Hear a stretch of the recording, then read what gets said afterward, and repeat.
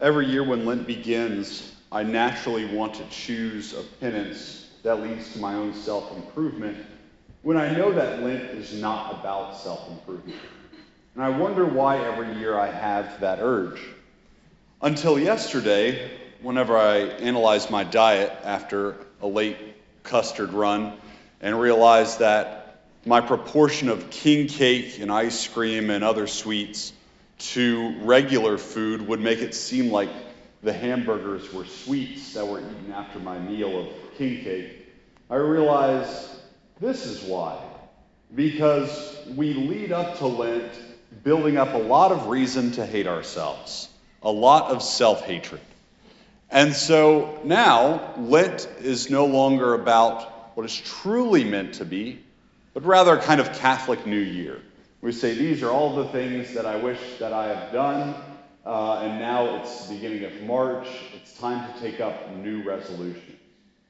And this is decidedly what Lent is not about. Lent is not about looking at ourselves and being dissatisfied and saying, how can I use the next 40 days as a crash diet to improve myself? But Lent is about one thing, and one thing only. Lent is about reconciliation. Lent is about reconciliation. This is why all throughout the Old Testament, God is constantly harping on how he's not satisfied with burnt offerings. He's not satisfied with those who put on sackcloth and ashes, but do nothing to reach out to their neighbor. He's not satisfied with those who go and fast, but then appear gloomy. He doesn't want that. What he wants is us. What he wants is us. And there are a lot of cute things that we can do during Lent that we think are burnt offerings, like the great and constant sacrifice of giving up chocolate, Like this is not going to be the sacrifice in which God is going to receive us.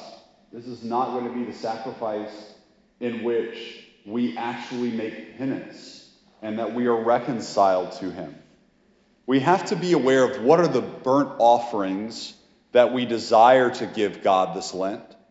Those cute little penances that we say, I will do this for Lent. God, please don't ask anything more of me. Thank you. What are the burnt offerings that we want to give God, and what is it that God actually desires?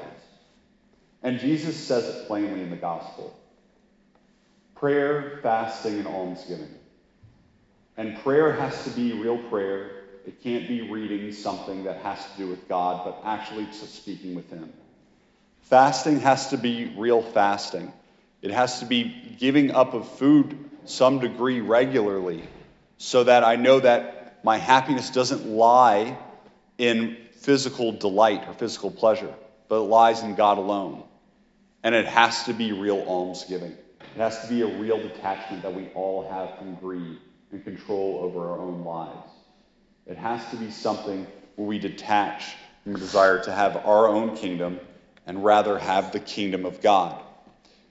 And then with all of that, we still do know that there are still causes for us to not be reconciled to God. And so while we do have to pray, fast, and almsgive, there is a fourth thing that we should be doing. Is what is my predominant fault? What is that sin that brings me back to the confessional, that keeps me not reconciled with God? What is that? And find out what I can do to remove that sin in my life. If the cause of that sin is something that's more that maybe has to do with the phone and sinning against the sixth commandment, then find out a way to rid myself the regular unnecessary use of the phone. If it's something with alcohol, then find a way to remove the use of alcohol throughout this time for Lent. Because again, God will not be pleased with our burnt offerings. He will not be pleased by the things that we say, I will give you this, and please ask nothing more of me, Lord. He wants us. He wants us this Lent. And he wants us so terribly that he will die for us in Holy Week and rise again so that we can have eternal life with him.